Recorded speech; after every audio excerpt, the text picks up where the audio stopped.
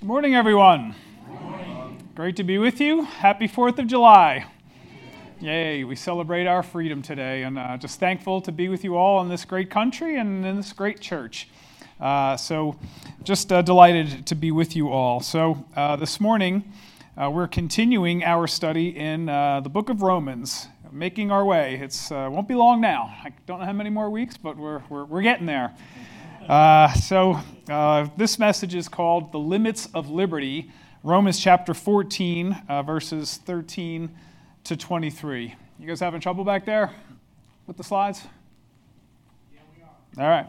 Well, then we go without. It's fine. Before we begin, let's just go to the Lord in prayer. There it is. Look at that. That's last week's.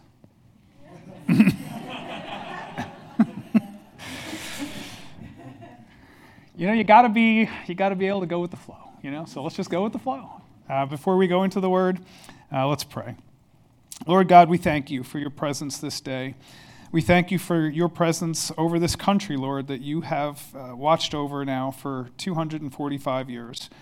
And Lord, we're just so grateful for the freedoms that you provide. And Lord, we just ask that you would continue to watch over our country, to guide our country, to guide the leaders of our country, Lord, that you would continue to protect this country both from terrors that are foreign and from anything that might rise from within.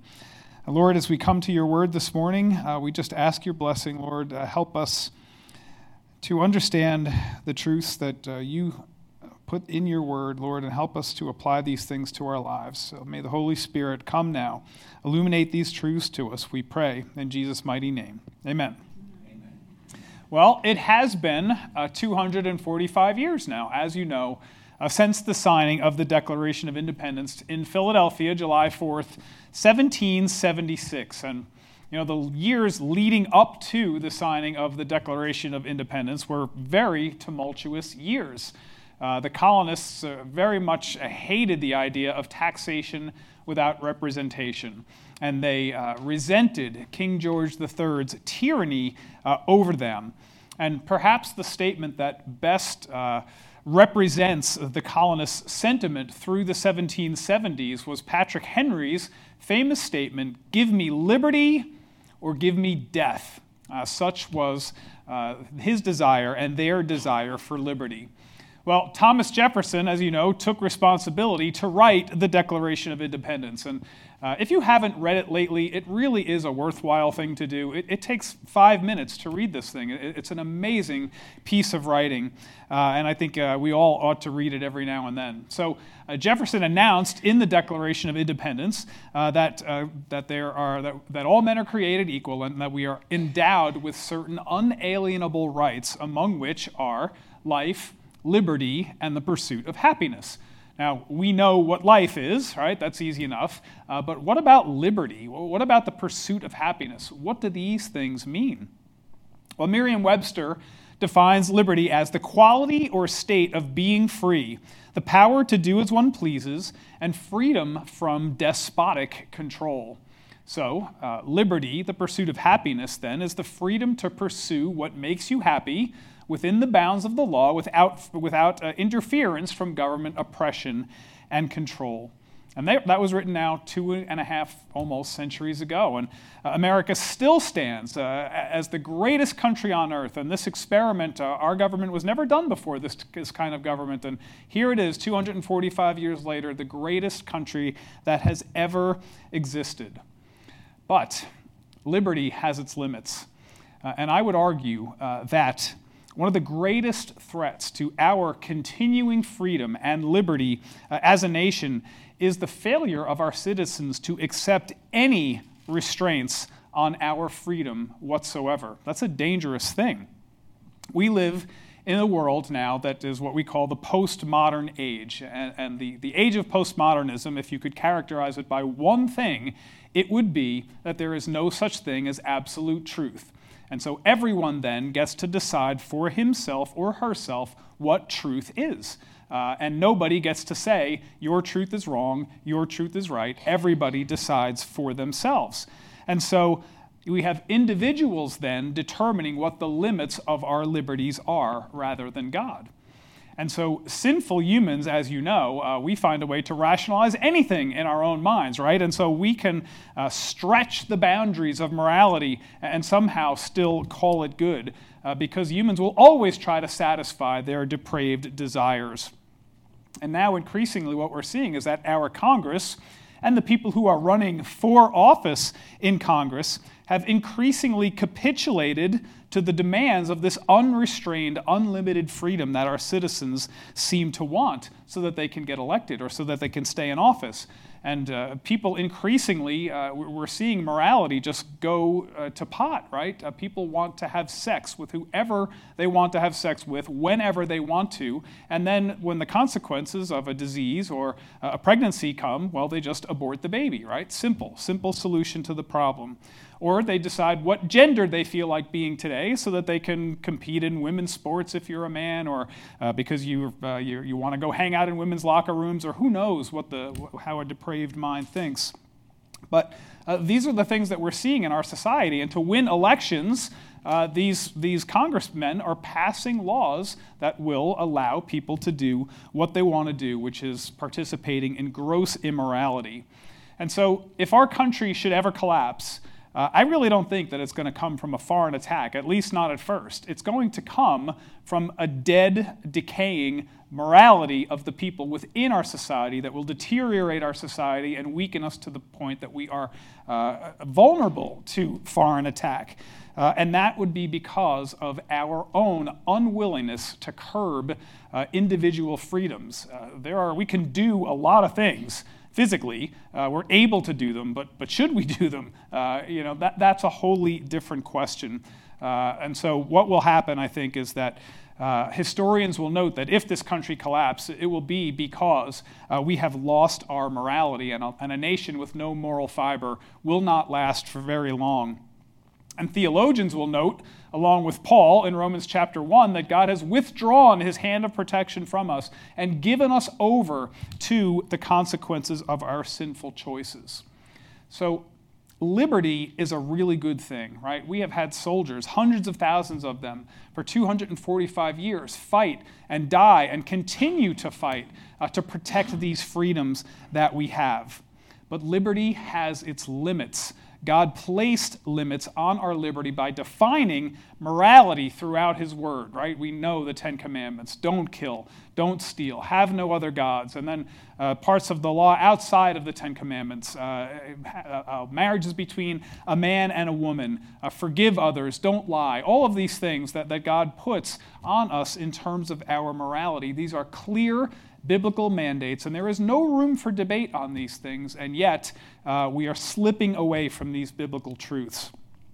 And there are also gray issues. We talked about all of these gray issues that might arise in our sermon last week. And we have freedom to choose, freedom to decide on these gray matters, whatever they may be. We talked about food, we talked about use of alcohol, we talked about dancing, and various other things. So God places limits on our liberty, though, in gray areas too, and we need to recognize that. We do have liberty, but one limit on our liberty in gray areas is that we do not exercise this liberty if exercising that liberty will damage another person's faith. And so the question in that case is not may I, but should I? Should I do it? Because there may be consequences to another believer's faith. So we may be fully convinced in our own mind, and that's a good thing. We need to be fully convinced before we do or don't do something. That's a gray area. But whether we do it or don't do it will depend oftentimes on the setting and who is present and various other circumstances when we're talking about gray areas. So Paul's main point in our passage today is that yes, we have liberty, but there's a time to exercise it, and there's a time then we should curb our liberty.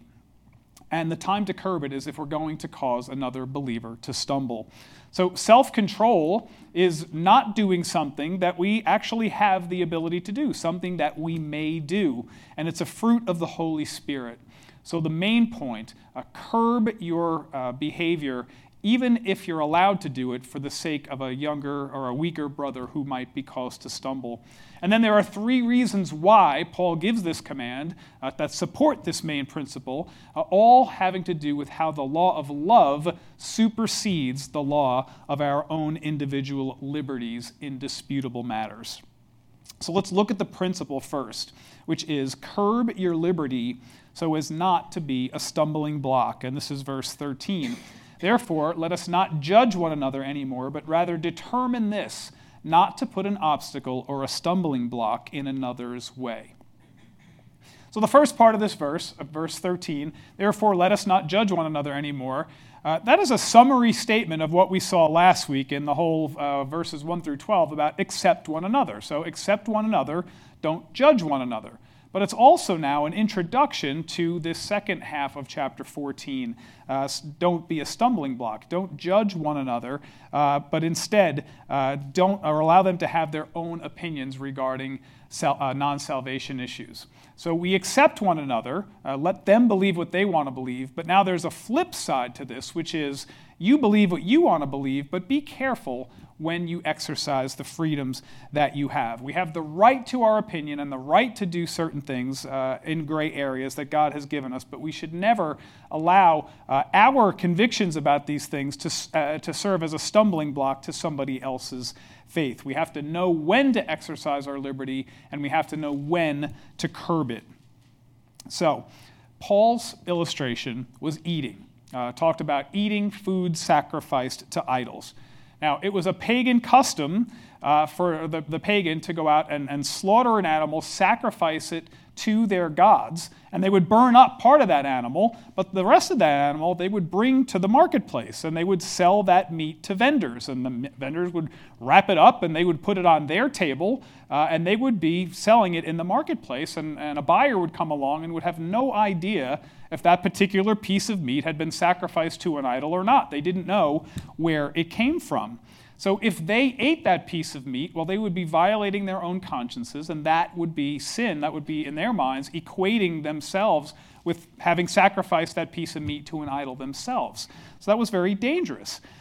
Those who Paul called the strong, well, they probably wouldn't have cared about such a thing because they thought that they had the freedom to eat whatever they wanted. So they wouldn't really have cared if that meat had been sacrificed to an idol or not. But the consciences of those who Paul called the weak in the faith would be offended if they had eaten a piece of meat that had been sacrificed to an idol. So put yourself back in the first century. If you are among those who Paul called the strong, what should you do? Should you eat that meat in front of your weaker brother, or should you not eat that meat in front of your weaker brother? Well, if they had Texas barbecue in Paul's day, what would Paul say? He would say, if you've been invited to your brother or sister's house, and it's a Texas barbecue, don't bring the brisket. Maybe leave the brisket. Let your brother supply the brisket if that's what's necessary, so at least he would know where it's coming from. To be loving, to be kind to your brother or sister, you bring the peach cobbler and the ice cream instead. And that way you would know that you wouldn't be offending your brother's conscience. And so that's what they would do. It's more loving to not bring the brisket and not offend your weaker brother. So the question in Paul's day is to eat or not to eat, right? It's a liberty that we have in great issues, but we have to know when to exercise it. It's a matter of, will we offend a brother or sister's conscience by eating? And so what we see is that liberty has its limits. Here's the principle. Use your liberty, but not if it's going to be a stumbling block to a brother or sister. And now Paul goes on to give 3 reasons why we need to curb our liberty. And the first one is this: curb your liberty because Christ died for your brother. I know and am convinced in the Lord that nothing is unclean in itself, but to him who thinks anything to be unclean, to him it is unclean. For if because of your food your brother is hurt, you are no longer walking according to love. Do not destroy with your food him for whom Christ died. So remember back in verse 5, Paul said, each one must be fully convinced in his own mind. So here Paul is following his own advice. He's fully convinced in his own mind. I know that and I am convinced that nothing is unclean. But others were convinced of exactly the opposite. Others thought that certain things were unclean. And remember, they had followed the Jewish law about food and dietary laws for centuries. This is ingrained in them. It's very hard for them to change their opinion about these things overnight. Now, Paul's talking about food, but what kind of modern-day examples might we come up with? One is the use of alcohol, right? So that can be a hot-button issue now. The Bible doesn't prevent having a drink of alcohol or prohibit it, but it does speak very openly and very often about that it's a sin to be drunk. So that's one example. What about modest dress? You're free to wear the clothes you want to wear. But what if whatever you're wearing will cause a brother or sister to stumble? Should you wear it? Should you not wear it? These are issues that we have to face in our day. And Paul would say, whatever your conviction is about that matter, for the sake of love, you have to lay it down if you're in the presence of a brother or sister who might be offended and who doesn't share our view. And why do we do that? Well, we do it for the sake of love, because the law of love supersedes the law of liberty. Jesus died for our brother or our sister too, and he died for their conscience, whatever it is that they happen to believe about that, and he's given them the freedom to believe that. So the most important principle is that we have to love our neighbor as ourselves. And I just want to remind us where we are in the book of Romans, right? Chapters 1 through 11 were all about what God has done for us in his mercy and showing us our sin problem and then saving us and growing us in the Holy Spirit. And now chapters 12 through 16, in view of those mercies, offer yourselves as a living sacrifice. And so offering yourselves as a living sacrifice means you don't climb off the altar when you want to exercise your freedom in a way that might cause a brother or sister to stumble. You have to continue to lay that freedom down. Jesus saved us while we were still his enemies. He offered himself as a living sacrifice, and it's in gratitude for our salvation that we do the same for others. And part of being a living sacrifice means making sacrifices, right? Sometimes we have to make sacrifices for our brother or sister who doesn't hold to our same convictions. And so whenever we're put in a position where we have to choose between the law of love and the law of liberty, we choose the law of love, and we lay down our conviction. That means putting our liberty aside when we're in the presence of somebody who might be offended or injured if we choose to exercise it for love's sake, because we love them, because Christ loved them. And it's not kind or loving to have a drink of alcohol in front of somebody who you know it personally bothers, that they're convicted that that's not right, or if they happen to have a problem with it themselves.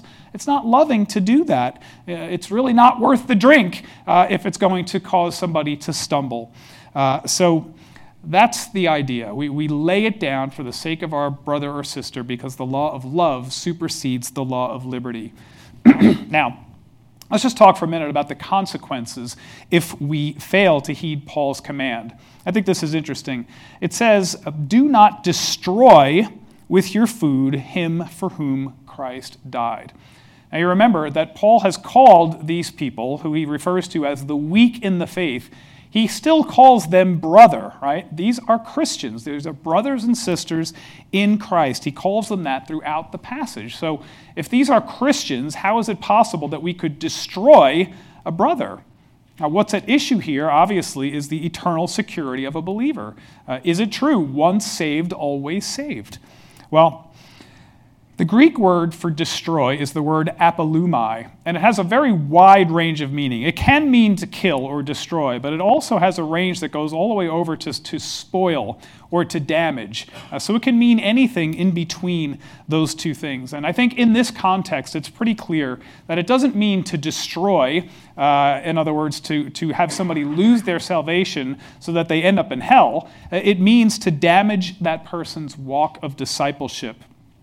And here's why. Paul has been very clear throughout Romans, I think we would agree, especially in chapter 8, that salvation is all God's work. It happens because of God's foreknowledge, because of his predestination, because of his calling, because of his election of his saints.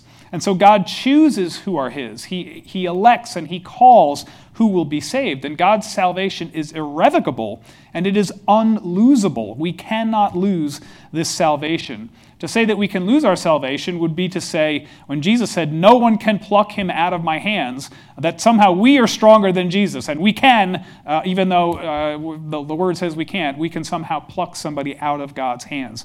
That would be impossible. If God has ordained our salvation, and if Jesus died to purchase our salvation, and we have received the irrevocable free gift, well, we cannot lose our salvation, even by a sin against our own conscience, or any sin for that matter. Our salvation is secure. So we can't lose our salvation. As John MacArthur famously said, if a man could lose his salvation, he would, because it's not about what we do. It's about God, who's strong enough to hold us despite what we do. So rather, this destroying of your brother is not destroying him unto a loss of salvation. It's destroying his walk with Christ. It's damaging his walk with Christ, impeding or hindering his growth in discipleship. So that's what's going on here about destroy.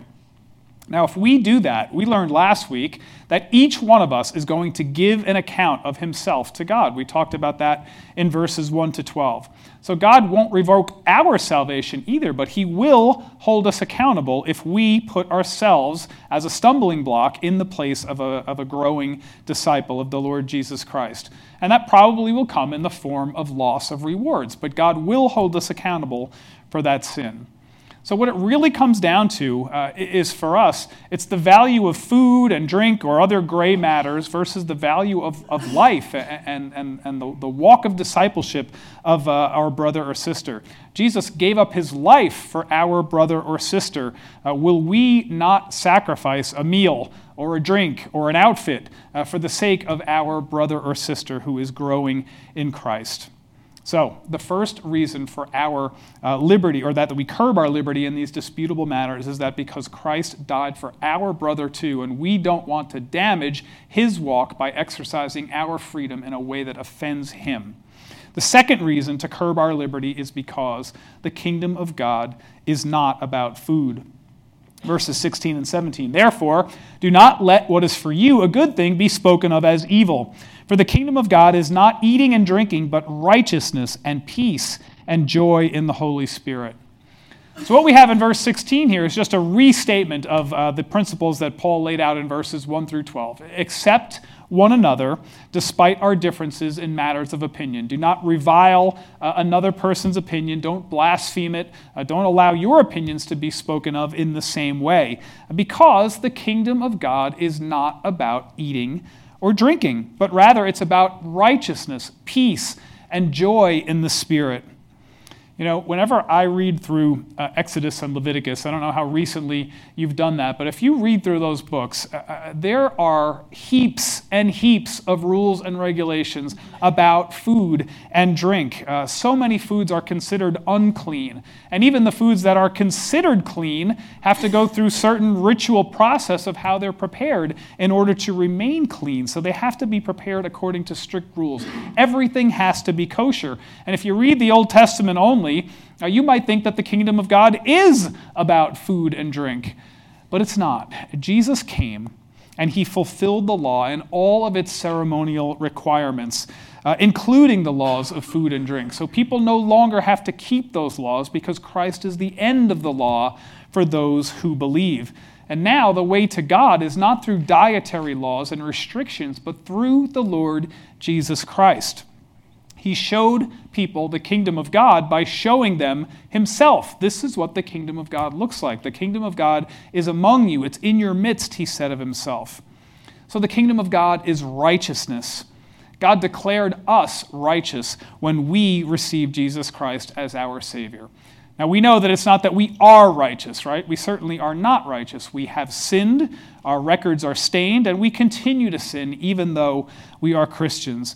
But we are clothed in his righteousness. And God, when he looks at us, he sees us wrapped in the clothing of Jesus, and he declares us righteous by faith, even though we are stained by our sin, because of our faith in Jesus. And in heaven, the righteousness that we have, which is Jesus' righteousness, well, that is enough for God. And in the kingdom, we will worship Jesus. We will not worship food and drink, and will be there because God sees us as righteous, not because we kept certain food and drink laws. So the kingdom of God is about righteousness. It's also about peace.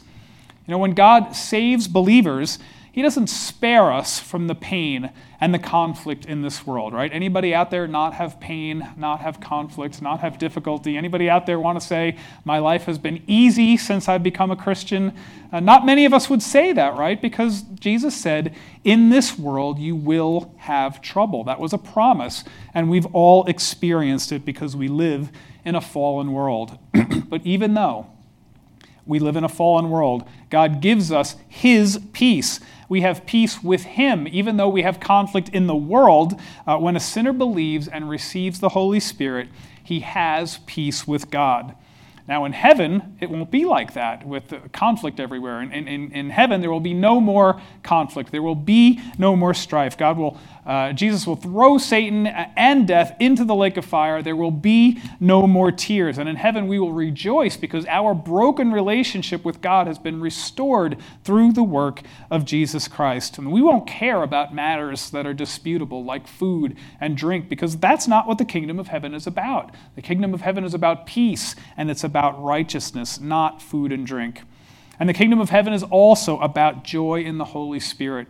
Joy is not the same as happiness, as we know, right? Happiness is fleeting and it's depending on circumstances, but joy lasts, and it's the result of knowing where we're going and having this relationship with Jesus Christ that will continue now from the moment we became believers and into all of eternity. And our joy today is knowing that one day we are going to be with Jesus face to face, because the kingdom of God is eternal. And the joy we experience on earth in food and drink or whatever else is just short-lived. It's a preview of the joys that we are going to have in heaven, but so incomparable to the joys that we are going to have in heaven. So to insist on our freedom about certain matters really is selfish and short-sighted when we consider that the kingdom of heaven is about righteousness and peace and joy in the Holy Spirit and not about food and drink. It really is selfish when we want to insist on our rights regarding these earthly matters. We need to lay them down for the sake of our brother or sister, because that's not what the kingdom of God is all about. All right, so let's think about why we do that, or the rewards of doing that, in verses 18 to 21. For he who in this way serves Christ is acceptable to God and approved by men.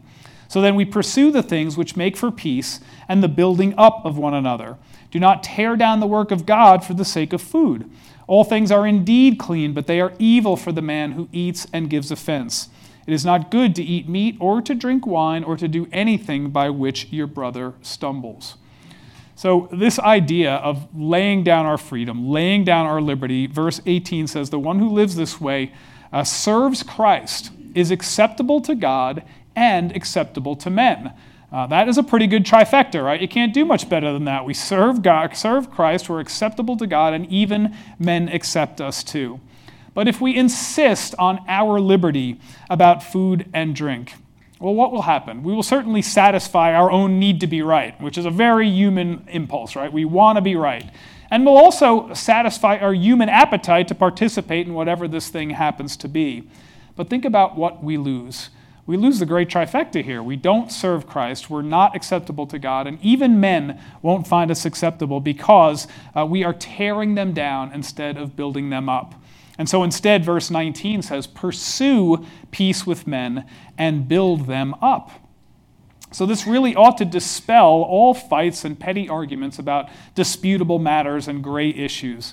We as Christians should be known for setting these things aside, not fighting about such things when necessary for love's sake. So we don't have to insist that we are right on a given matter. It doesn't matter if we're right or wrong. It matters really what our brother or sister believes about that thing and allowing them the comfort of having that opinion. So we need to just practice self-control, because by doing that, we pursue peace with our brothers and sisters and help them pursue peace with Christ. Paul was convinced that he was right, but he called them brother or sister, and he didn't jam what he thought was right down their throats. He said, accept one another, and so we ought to do the same. To his brother with a weaker conscience, well, all things were not clean, so they had opposite opinions. So why insist on exercising your liberty in the presence of another brother or sister when the goal of all relationships is love, not pursuit of liberty? And that's what Jesus wants for us. So verses 20 to 21, Paul simply summarizes saying, don't tear down God's work for food. All things are clean, but someone else might disagree. So don't cause them to stumble by eating or drinking or doing anything that is going to cause someone else to stumble when you're in their presence. Now, let me just say that if you're convinced about something, I'm just talking about when you're in their presence. Like if somebody is going to judge you, if you want to take a drink of alcohol or eat pork or whatever it is that you want to do, if they want to do that, judge you outside of your presence when you're living your life, well, that's on them at that point because it says accept one another, right? So they need to accept you as well. But when we're in their presence, we ought to do the best we can not to be a stumbling block to them. So the first reason there is that we have to curb our liberty, or the second reason is to curb our liberty because the kingdom of God is not about food and drink. And then the third reason to curb your liberty is to curb your liberty if you are not convinced. Verse 22, the faith which you have as your own conviction before God. Happy is he who does not condemn himself in what he approves. But he who doubts is condemned if he eats because his eating is not from faith. And whatever is not from faith is sin. So, Paul earlier has said, be convinced in your own mind. And we all ought to strive for that about disputable matters, to read, to pray, to study, and become convinced in our own mind about a gray matter. But now he says, once you are convinced about that matter, keep it to yourself. It's not a badge of honor to go about flaunting our freedom. More of a badge of honor is to love our brother or sister who may disagree. We don't get to heaven by flaunting our freedom, and we don't earn God's approval by that. If you've become convinced, great, good for you. That's what we ought to be doing. But now don't impose what you've decided about this freedom that you have on everyone else. It's not for you to decide what their opinion is about their freedom. Once we do that, we have become legalists. And nobody wants to be around a legalist. Legalists are no fun at all to be around because what they do is they have decided in their own mind what is right, and then they tell you now that you have to go along with what they believe about a certain issue. And so a legalist insists that he's right. He makes everyone else conform to his or her own standards. And then what ends up happening is that God has given us freedom to choose, but then the legalist takes that freedom away by saying, no, you have to do it this way because I think I'm right, and I say do it this way. So a legalist takes away the freedom that God has given. There's no love or grace in legalism. There's only the judgment of the legalist. So always remember grace. Now, how do we deal with people who have a different opinion than we do? There's two different kinds of people who might have a different opinion than we do, right? You have a new believer, and he might not have the same opinion that you do because he hasn't been taught in the faith, and maybe as the Holy Spirit works in his life or her life, he may come to have your opinion. He may not, but he may come to have your opinion. He's just not quite sure as yet whether he agrees with you or not. He needs to do some work, and the Holy Spirit needs to do some work on that person. And then the other kind of person who might not agree with you is somebody who has been a Christian for 30, 40, 50, 60 years. They have become convinced in their own mind about a certain issue, and that's okay. We can have different opinions on certain matters and be brothers and sisters in Jesus Christ. So we don't go around calling somebody who has been a Christian for 60 years weak in the faith because they don't share our opinion, right? We don't do that. That's arrogant. That means everybody else has to believe what we believe. And we all have to recognize that we have blind spots. Have you ever considered that you might be wrong about a certain matter, right? That's possible. We could be wrong about a certain matter too. So we have to hold our own opinions loosely. With newer believers, it's good to disciple newer believers. The Bible is clear that we ought to do that, but we ought to also leave them room and freedom in these gray areas to grow and work out their own salvation with fear and trembling, as Paul said in Philippians. So that's what we do with the newer believers. Yes, disciple them. And with more mature believers, do you want to discuss? Do you want to debate? Do you want to talk about your opinion about these great issues? Fine, go ahead for the sake of having fruitful discussion, but not for the sake of division. Remember grace. Knowing when to speak up as a believer and when to be silent takes mature, Holy Spirit-led discernment. For us, for you and me, it should be enough for us. This should be satisfying to us that our faith and our behavior match. That's not a hard thing to do, to act in accordance with your convictions all the time. There's all kinds of external pressures that might cause us to act outside of our present convictions. So verse 22 says, "Happy is he who does not condemn himself in what he approves." And if that's a little confusing, the NLT translates it, "Blessed are those who don't feel guilty for doing something they've decided is right." And I would say it works vice versa too, for doing something that they haven't decided is wrong. So it is a blessed thing. If your conscience and your behavior matches, well, you can put your head down on the pillow easy at night and rest because you have peace. You've gathered your evidence on this gray issue. You've made a decision, and then you've basked in the freedom that God has given you. But on the opposite end of that is the people who act in contradiction to their consciences. They won't have peace because if they have doubt about a gray issue and then they act in contradiction to their conscience, they won't have peace. They shouldn't do that thing or not do that thing until they've decided in their own minds that it's okay, and they make peace with that. If they act in contradiction to their consciences, well, then that is sin. Sin can happen in a couple different ways. We know that anytime we violate a clear teaching of God's word, well, yes, we have sinned. But here it says that we have also violated God's standards. We have sinned if we act in contradiction to our own consciences. So the Holy Spirit will do his work, right? Over time, the Holy Spirit does the convicting of sin, and he does it in God's perfect timing and often much gentler than you and I can do it, right? Sometimes we can come across heavy-handed. The Holy Spirit is much more gentle than we are. And it's not our job to force our own opinions or our own thoughts about certain gray matters on others if doing so is going to violate their conscience. Let them have their own opinions about these things. Give them the freedom to do it. All right. We have covered a lot of ground today, and I want to summarize now chapter 14. I have made a really cool flow chart. I hope you like this thing. This took me longer than my sermon. So here's what we do. You see in the top left corner there, this tells us what to do when we have a disputable matter. If it's a disputable matter, yes or no. If the answer is no down the left side, well, then that's simple. Follow the clear biblical teaching. Well, what about the other thing? Is it a disputable matter? If the answer is yes, well, the next thing you do, ask yourself, are you convinced in your own mind about this thing? And you can answer that in two ways, yes or no. If the answer is no, if you're not convinced about it in your own mind, then you abstain from whatever that thing is. If the answer is yes, we have to inject another question, though, before we go ahead. Will it cause a brother or believer to stumble? Well, if the answer to that question is yes, then again, we abstain. If we're going to do that, make somebody stumble, we don't do that in their presence. And if the answer is no, it's not going to cause a brother or believer to stumble, well, then the answer is enjoy.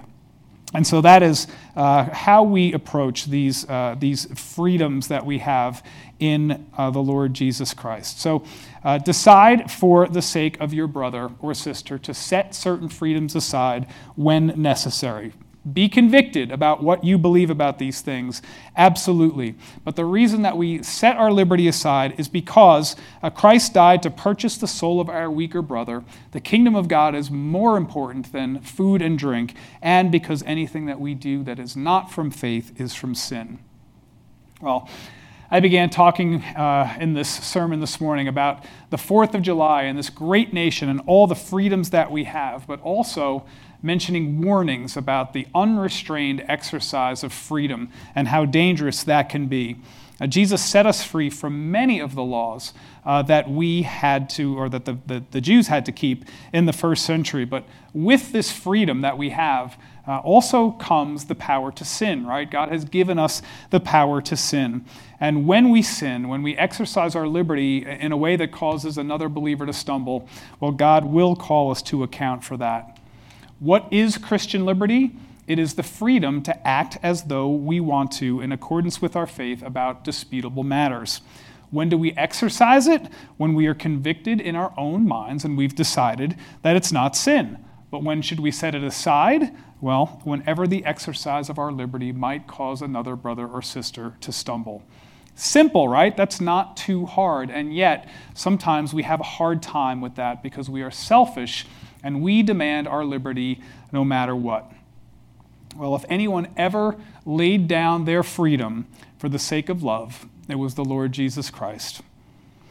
Think about the freedoms that Jesus laid down for us when he became a man. He had to take on a human body with all its limitations and infirmities, and that's a significant loss of freedom when you are Almighty, eternal God. He also set aside all the privileges of deity. He never stopped being God, even for a nanosecond, but he did stop using the privileges of deity, at least in a way that would have benefited him. He certainly healed other people, did things for other people, but he never used the deity of God to his own advantage, though he had the power as creator of the universe to crush his enemies with a single word.